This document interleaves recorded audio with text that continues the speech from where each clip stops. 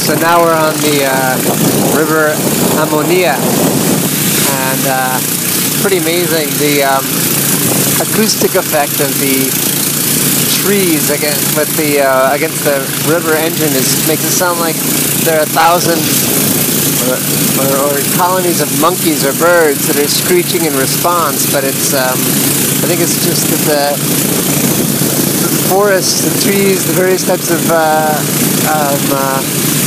plants that are here are reflecting the sound with sort of an echo effect, like being in a canyon, sort of like being in a lush canyon. It's pretty amazing.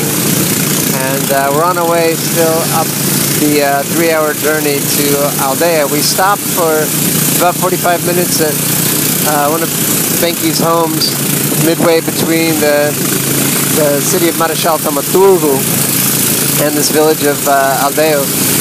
We also stopped to get some supplies, which included basically rice and beans and beverages for us to eat, since we're going to be staying in Aldeia through Saturday. So we'll be there for almost a week. Pretty incredible trip up. I think everyone's taking it in. It's pretty impressive. Benki has a group of about 4 or 5 men, maybe more, I guess, who work for him.